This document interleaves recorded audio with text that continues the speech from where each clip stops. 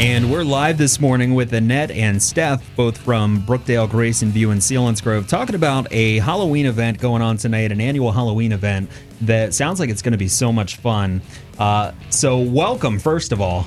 Good morning. Morning. Good morning. I was just apologizing for how cold it is in here, and you said it's better than outside, and I was starting to question that. Yeah, it's a little cold today, but it's a beautiful fall day. Leaves are starting to change colors.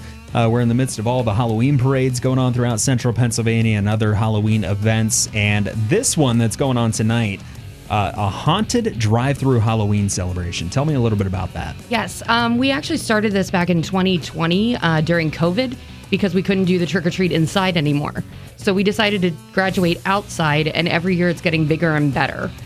We probably have at least 150 different animatronic figurines, scenes, blow-ups, different things like that throughout the entire campus of our facility. Christmas time, there's no shortage of drive-through Christmas spectacles, but Halloween time, it's a little more limited. So the fact that you all do something like this, first of all, it's really creative, and second of all, it's something that the whole family can do because it doesn't cost anything.